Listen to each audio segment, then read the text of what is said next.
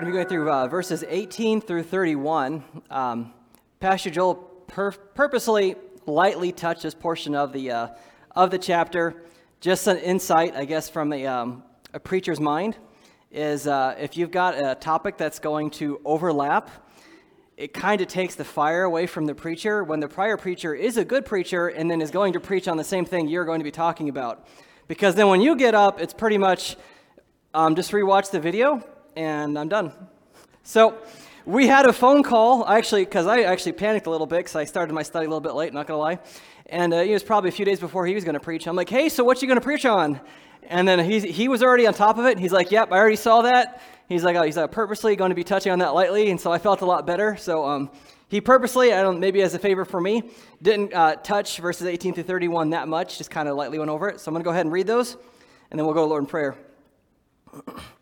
For the preaching of the cross is to them that perish foolishness, but unto us which are saved is the power of God, for it is written, I will destroy the wisdom of the wise, and I will bring to nothing the understanding of the prudent. Where is the wise? Where is the scribe? Where is the disputer of this world? Hath not God made foolish the wisdom of this world? For after that in the wisdom of God, the world by wisdom knew not God. It pleased God by the foolishness of preaching to save them that believe. For the Jews require a sign, and the Greeks seek after wisdom. But we preach Christ crucified, unto the Jews a stumbling block, and unto the Greeks foolishness. But unto them which are called, both Jews and Greeks, Christ the power of God and the wisdom of God. Because the foolishness of God is wiser than men, and the weakness of God is stronger than men. For ye see your calling, brethren, how that not many wise men after the flesh, not many mighty, not many noble are called, but God hath chosen the foolish things of the world to confound the wise. And God hath chosen the weak things of the world to confound the things which are mighty. And base things of the world and things which are despised hath God chosen, yea, and things which are not, to bring to naught things that are, that no flesh should glory in his presence. But of him are ye in Christ Jesus, who of God is made unto us wisdom and righteousness and sanctification and redemption, that according as it is written, he that glorieth, let him glory in the Lord. Let's go ahead and go, Lord, in prayer. God, I thank you again for the opportunity just to go through your word. And Lord, I pray that we would be humble before you today. God, I pray your Spirit's power would be just open and obvious, Lord. God, and I pray that we'd have hearts that are ready to receive your truths. And God, that we would submit to you, Lord, the things you tell us that we need to do. You name I pray. Amen. All right, so since it's been a couple weeks, just to restate some of the context of what was taking place in 1 Corinthians. During that time at Corinth, and really a couple hundred years before, and even after that, one of the big things that was popular among Greeks and Romans was the idea of having great speeches, philosophy. And so there would be people even from childhood that would be trained up to be orators, people who were really good at the art of debating. They would give some strong speeches about why they believe what they believe, sometimes have public arguments. And so then these people would get followings.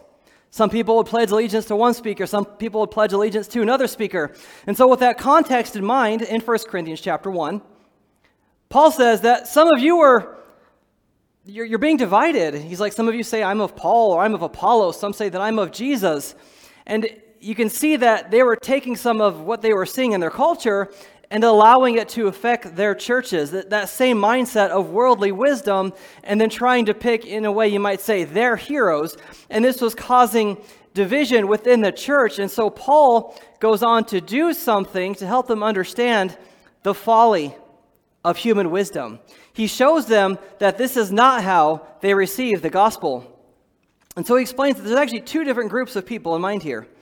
Verse number 18 says, For the preaching of the cross is to them that perish foolishness, but unto us which are saved is the power of God. In the Greek, it literally renders those who are perishing and those who are being saved. And some people get stuck up on that. And they're like, what do you mean that we're being saved? Aren't we saved already? Well, yes, we are, but we have to remember that salvation isn't just our justification. We were saved in a point of time when we put our faith and trust in Jesus Christ. Our sins were forgiven and we were justified, but then we move into the process of sanctification where we become more and more like Jesus Christ. And so in a sense, we're still being saved and still not yet completely saved because we're also waiting for the time we become exactly made into the image of Christ. When sin is erased from our body and we have a new glorified body and we are fully made into his image. So in a sense, we are saved. In a sense, we are still being saved. So he breaks up two groups of people, those who are perishing and those who are being saved. And because of the culture and because of what was going on and what was trending at that time, He wanted to let those who know, those who were being saved, those who had put their faith and trust in Jesus Christ, that it wasn't worldly wisdom that got them there. So then I'm not going to touch on this too much because Joel already covered it, but Isaiah 29:14, he gives an illustration. It says, "For it is written, I will destroy the wisdom of the wise, and I will bring to nothing the understanding of the prudent." And I'm going to go ahead and read the, in context, the full verses from 10 to 14 says, "For the Lord hath poured out upon you a spirit of deep sleep, and hath closed your eyes, the prophets in your rules, the seers hath he covered. And the vision of all is become unto you as the words of a book that is sealed, which men deliver to one that is learned, saying, Read this, I pray thee. And he saith, I cannot read, for it is sealed. And the book is delivered to him that is not learning, saying, Read this, I pray thee. And he saith, I am not learned. Whoever the Lord said, For as much as this people draw near me with their mouth, and with their lips do honor me, but have removed their heart far from me, and their fear toward me is taught by the precept of men." That's really, really strong there as far as the application of worldly wisdom. The fear of God that they knew wasn't true fear. It was actually the fear that was taught by men. It says, "Therefore, behold, I will proceed to do a marvelous work among this people, even a marvelous work and a wonder, for the wisdom of their wise men shall perish, and the understanding of the prudent men shall be hid. Woe unto them that seek deep to hide their counsel from the Lord, and their works are in the dark. And they say, Who seeth us, and who knoweth us?"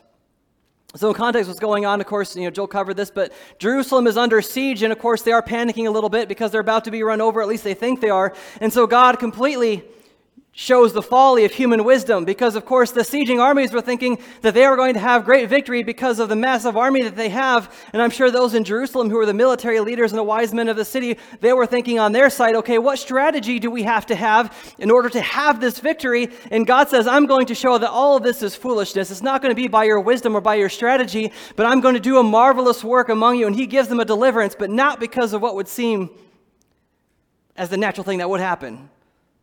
It's not some movie we might think, okay, they're going to be some kind of awesome strategy here, and they're going to trick them, and they're going to defeat the army. No. God made foolishness the wisdom of men. It kind of reminds me of a passage you see in Matthew 11:25. In context, Jesus is really condemning the cities that refuse to repent. It said, At that time Jesus answered and said, I thank thee, O Father, Lord of heaven and earth, because thou hast hid these things from the wise and prudent, had to reveal them unto babes. The truth is, no one has ever known Jesus Christ because of their own wisdom. It's never been because of the worldly wisdom that's around.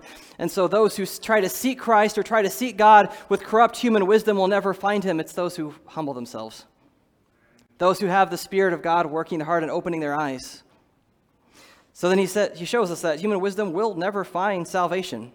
And I want you to think about the fall, what human wisdom has brought us. Things were made in a perfect condition, but because of sin, the world is broken. I mean, it's very obvious. We can see it, the sin that's in the world, and we can see that we are also broken. And we've been trying to fix things, but we haven't been trying to fix things God's way. And I'm not saying there hasn't been advancements in technology. Of course, that's been there, but then we've taken advancements of technology, and we've found creative ways of killing more people. So we have this way of taking things that might be wisdom or knowledge and really twisting it into our own destruction. And we've been trying, even through philosophy and human wisdom today, of trying to make things better in society. And so we see that things are broken in our world, but we aren't trying to actually do things God's way. It's been over 6,000 years, and so with human wisdom, I'd have to ask, how are things going? Has the world gotten better? Are there still wars? Is there still hatred? Is there still racism? It exists. Why? It's because of human sin, but then why then, as a church sometimes, do we allow the world's wisdom to be the solution for the things we see in society? It's been broken for thousands of years, so why do we repeat trying to do the same things that have always failed? Is the gospel not enough?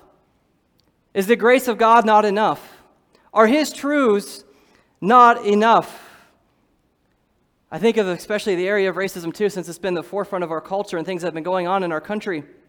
As a church, we do have to acknowledge it, but is it wise as a church then to reach into philosophies that come from atheistic backgrounds? Critical race theory comes from a humanistic, atheist background as its foundation. It doesn't leave room for reconciliation. It doesn't leave room for healing. And so while we do not deny racism as being as part of our country, because it's part of the human state, as we are all sinners, racism has existed from the beginning of time, but why do we go to philosophies that come from human wisdom? Why not biblical repentance? Why not the grace of God transforming lives? Why not Christ's love in our community? That is what will make a difference. So we see that what does make a difference is what's considered the foolishness of preaching. It says, it pleased God by the foolishness of preaching to save them that believe. Now, literally, the Greek renders this as the foolishness of what is being proclaimed.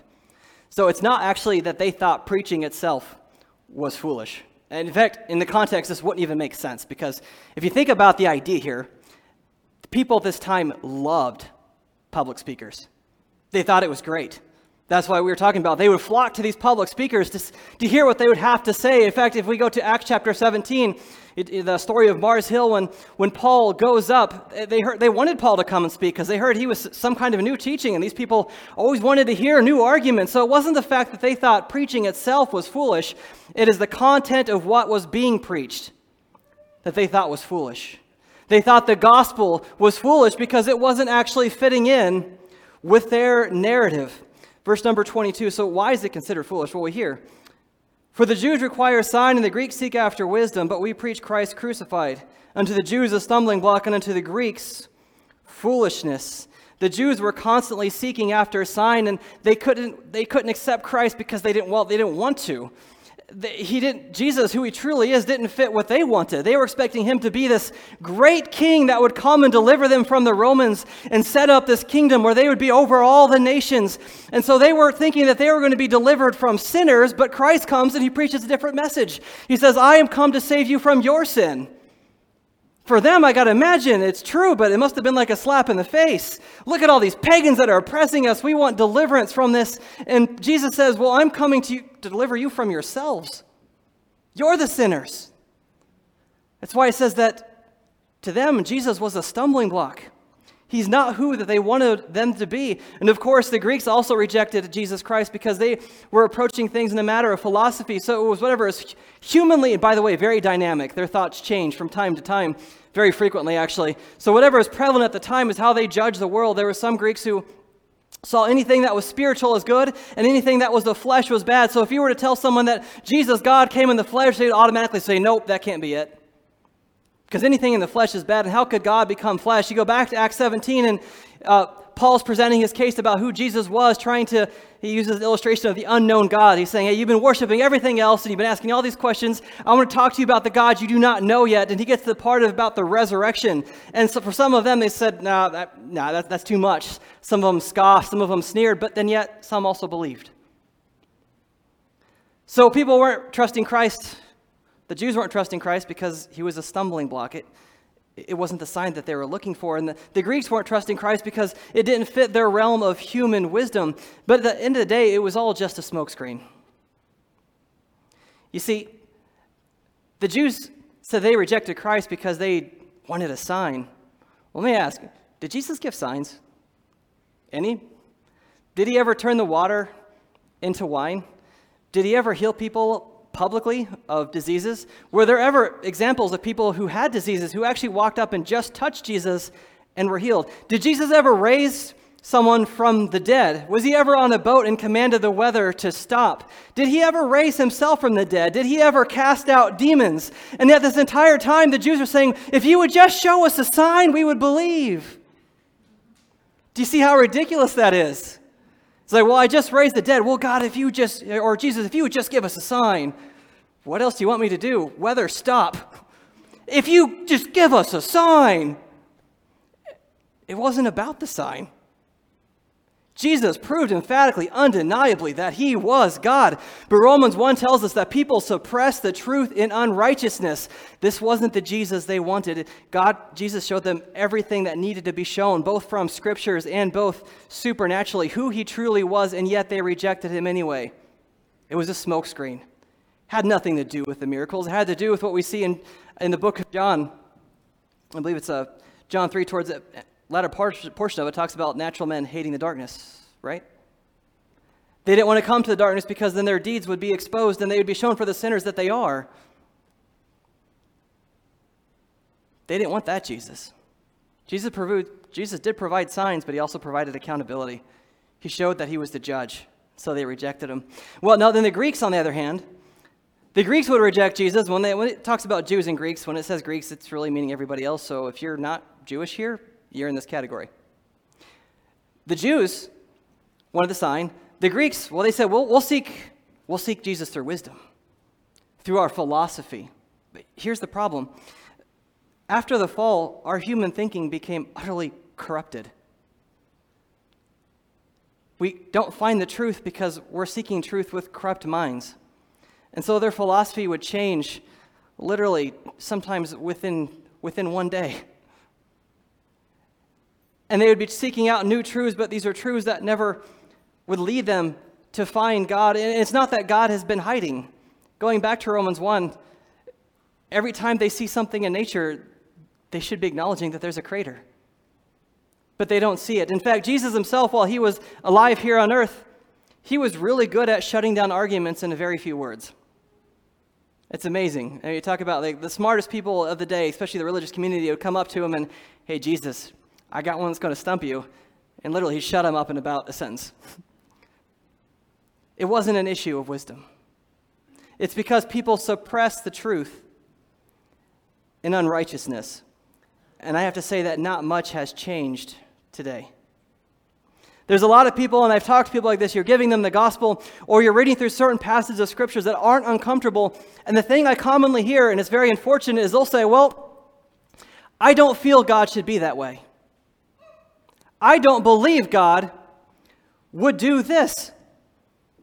And see, Romans 1 also discusses that man have turned creatures into gods. They became idol worshipers, and today we worship ourselves. So some people say, well, I'm not worshiping idols, but every time you make a comment that, well, I don't really believe that in the Bible. I believe God would be this way, you're setting up a false God. That is not the Bible. That is not the God of the Bible. That's not the true Jesus to worship. And so people are worshiping really a God that they have made in their own image, as opposed to worshiping him for who he really is. And so in our pursuit of trying to worship a God with our own wisdom, we find that we don't end up worshiping the true God, the God that can save. We worship false idols. But we see that for those of us who know Christ, we recognize the gospel is true wisdom. Verse 24 says, but unto them which are called, both Jews and Greeks, Christ the power of God and the wisdom of God, because the foolishness of God is wiser than men, and the weakness of God is stronger than men. For those of us who are saved, it's because there was a point of time the Holy Spirit opened our eyes. As I say at last service, I think Pastor Joel says this pretty frequently, that without conviction, there's no salvation. The Holy Spirit of God's not working on someone's heart, they're not going to trust Jesus. It's not that they aren't choosing. They are, in fact, choosing. They're choosing not to trust Jesus because they don't want to. They don't see their sin for what it is. I mean, as of right now, I'm talking to my girls, fairly regularly because they're getting older, and I know they understand concepts of the gospel, correct? We talk about the cross and sin and suffering and what salvation is. But then when I ask the questions, more pressing questions about who they are as far as being sinners, and I can tell it's not clicking yet. Because it's not just something that's mental, it's the Spirit of God working in someone's life. Which is why we have to be very careful when we're giving the gospel to someone. It could be easy, maybe perhaps, to get someone just to say a prayer for salvation, but if there's no real conviction of sin, because it's not until the conviction of sin is brought about that we really see the need of a Savior. You're not asking to be saved for something if you don't believe it's really threatening you. That's what I'm getting at. And it's the Holy Spirit of God that will make that evident to us. But for us who know Christ, we realize that biblical salvation, the gospel, is true wisdom. But it's also something that out of humility should bring us together with great unity. Verse number 26 says, for you see your calling, brethren, how that not many wise men after the flesh, not many mighty, not many noble are called, but God hath chosen the foolish things of the world to confound the wise. And God hath chosen the weak things of the world to confound the things that are mighty. And base things of the world and things which are despised hath God chosen, yea, and things which are not, to bring to naught things that are. Okay, so I'm going to use a phrase here that's abused in social media and on the news press, but I need to circle back. I need to go back to what is found earlier in this passage to remind you, because sometimes as we're going verse by verse through the Bible, we forget the context of why we're at where we're at. So just as a reminder, there's been disunity within the church because they're following man-made wisdom.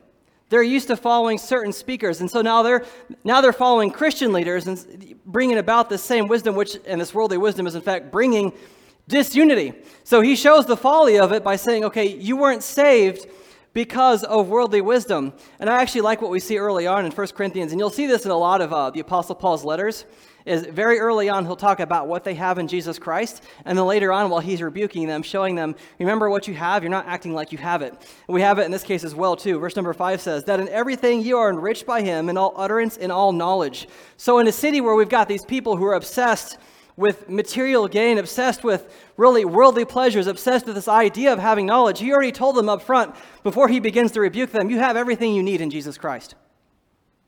He's like, but now there's arguments that are taking place within the church about who's following the greatest leader based on human standards, human perspective. And you'll see this word foolishness used over and over again. It comes from the Greek word moria, base word moros, English word moron. It's literally what it renders into. And so, not the kindest way to say it, but he's saying, the world, if you're a believer, looks at what you have, and they think you're morons. And now you're going to use the philosophy of the world that determines what you believe that would make you a moron, and you're going to bring this into the church to cause division.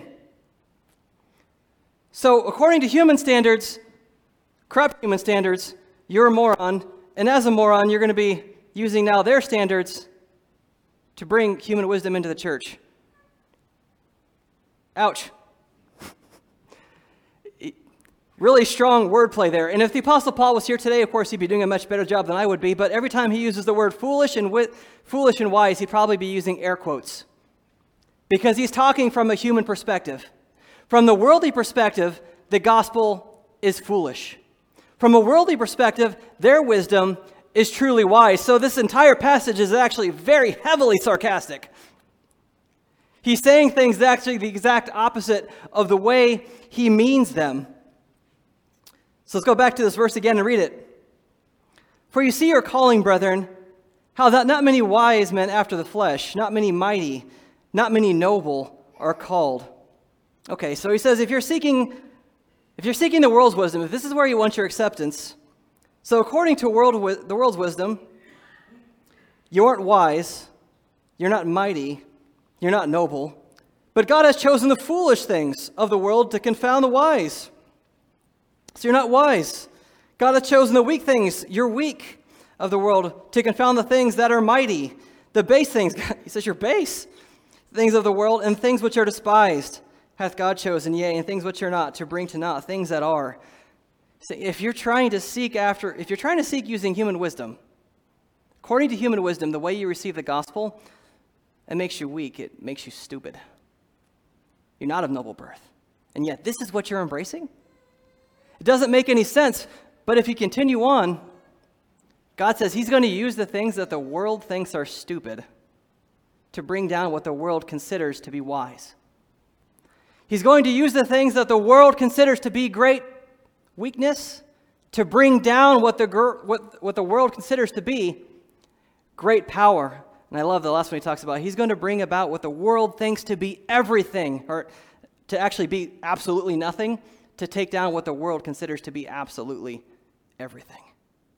It's like your motivation's really misplaced. You're following after a world system that takes your beliefs and calls you stupid with it.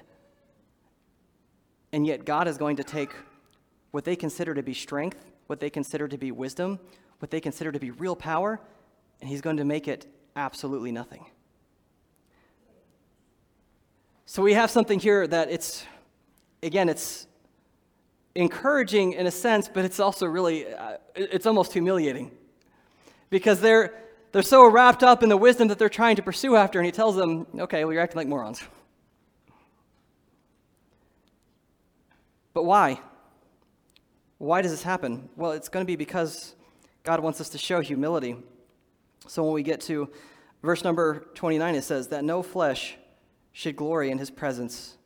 In verse 30, but of him are ye in Christ Jesus, who of God is made unto us wisdom and righteousness and sanctification and redemption.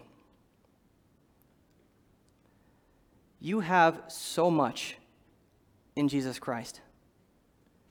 If you're a believer, you have true wisdom. You have true power. You have true strength. The world looks at what you have and they think you're morons. But I have to say, the foolishness of what is preached, it isn't stupid. It's perceived as stupid by people who have corrupt minds because of sin. In fact, if we examine their worldview, it's interesting because even today they scream about the injustices that are going on in the world. They'll scream against things that we'll actually agree with. They'll say, oh, we need to end slavery. Absolutely, I agree, but it's only the Christian world, or not slavery, but racism and slavery too still exists.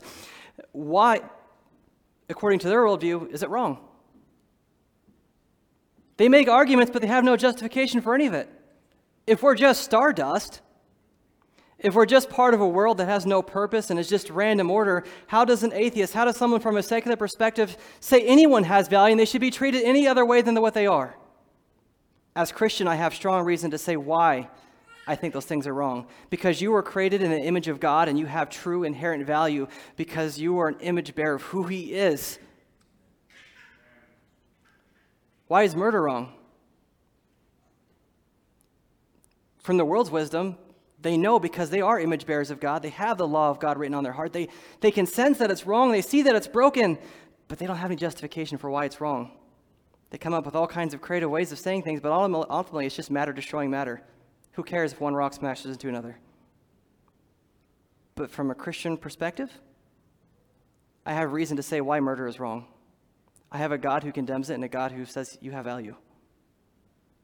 We actually have answers. And so while the world try to think that, try to make us think that we're stupid, we're not. As Christians, we have the actually only coherent worldview that's functional. And quite honestly, they borrow from our worldview and they don't even know it.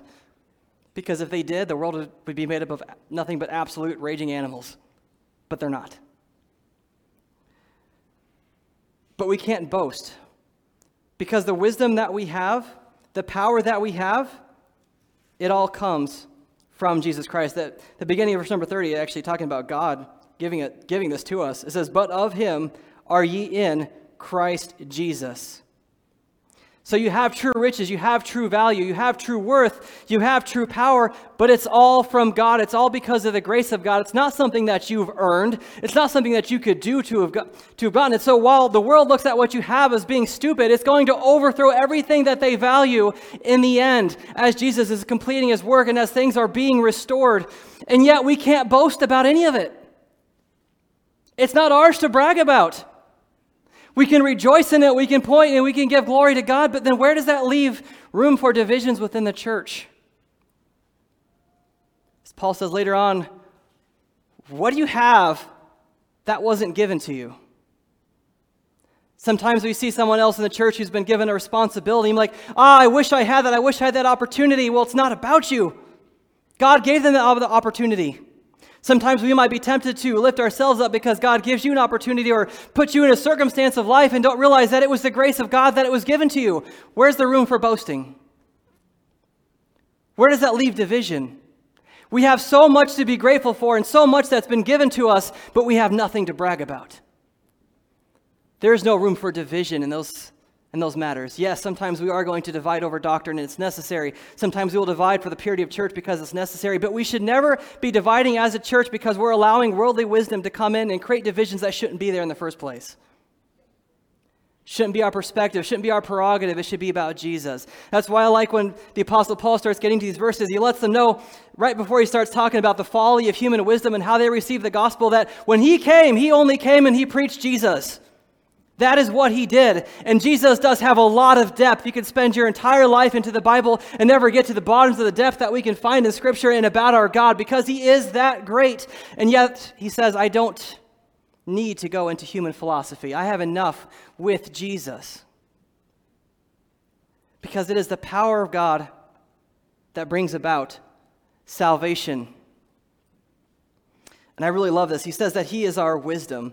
He is our righteousness. He is our sanctification. He is our redemption. He is our wisdom in the sense that the fear of the Lord is the beginning of wisdom. When you know Jesus Christ as your Savior, that is the beginning of the process where our mind is actually being restored and we start to get true wisdom. He is our righteousness because in his life he sowed righteousness by always doing what is right and fulfilling the requirements of the law. So when you put your faith and trust in Jesus Christ, your iniquity was put, your sin was put on his account and his righteousness was applied to your account. He is our sanctification because he took something that was dirty and vile, a rebel against God, and he set it aside for God because of what he did on the cross, and he is making you a masterpiece, restoring you into the image of Jesus Christ. He is our redemption because we deserve to go to hell because of the sins that we have committed, and yet he suffered hell on the cross so he can bring us in the presence of God in a place called heaven. He gave us everything of the opposite of what we deserve, and it is all because of God.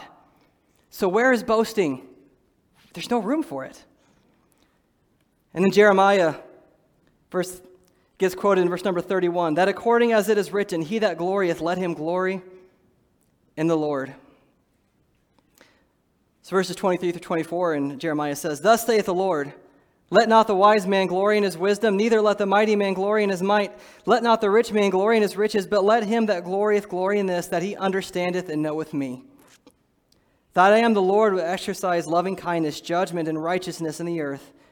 For in these things I delight, saith the Lord. Paul finishes off this section. You have divisions in the church because you're bringing in worldly wisdom, but according to that worldly wisdom, you're morons, but yet in Christ you have everything that you need. Why do you keep holding on to worldly wisdom? Everything you have that's been given to you has been given to you by God, and you have those true riches because of him. So where is boasting? And then he ends with Jeremiah. Let him boast in that he knows me. We have a lot to rejoice in because we know God, and that is super encouraging, but that should also be super humbling because we realize that in our own sin nature, we deserve to go to hell because we were rebels against God. And if you are not saved today and you've never put your faith and trust in Jesus Christ, the Bible says that you were still dead in your trespasses and sins, and you were already under the wrath of God. But God died on the cross to pay for your sins. He lived that perfect life so that his righteousness could be placed on your account. And if you will repent of those sins, turn of them, and put your faith solely and trust in Jesus Christ, you will have true wisdom. You'll have true power. You'll have true value. All these things that the world values is, in the end is going to be destroyed, but all these things that people really think they want are the things that are going to disappear. You have the true item. You might say like the genuine peace in Jesus Christ. Something that will last forever. But if you are saved today, can I tell you, while this is encouraging, please be humble. As Christians, we have so much to be thankful for. You have true wisdom. You have that sanctification. You have that redemption. You have everything, but it was nothing that you earned. It was given to you by God. I like the overall narrative that we see in Scripture. That's that work that he started in us that he'll bring to completion. It's him that gives us the desire to work and to do according to his good pleasure. Paul says that it was according to the power that works in him that he would strive. That power of God that mightily works in him. I also like in John 3, it talks about those who are of the light would come to the light so they can show that the deeds that they are done are actually being wrought by God. It's so, as Christians, it's so foolish to boast. So foolish to compare. Because anything that is good in our lives is what the grace of God is bringing about in our lives. It's not in and of ourselves. So we have a lot to rejoice over, but please also be humble. And if you start to see division, analyze where that division is coming from. Is this something that's coming in because of you're allowing worldly philosophies to come in? Because I promise you, while we're on this side of heaven, there's going to be constant conflict because we're still sinners. But I also know if we all focused on Jesus, those conflicts tend to disappear.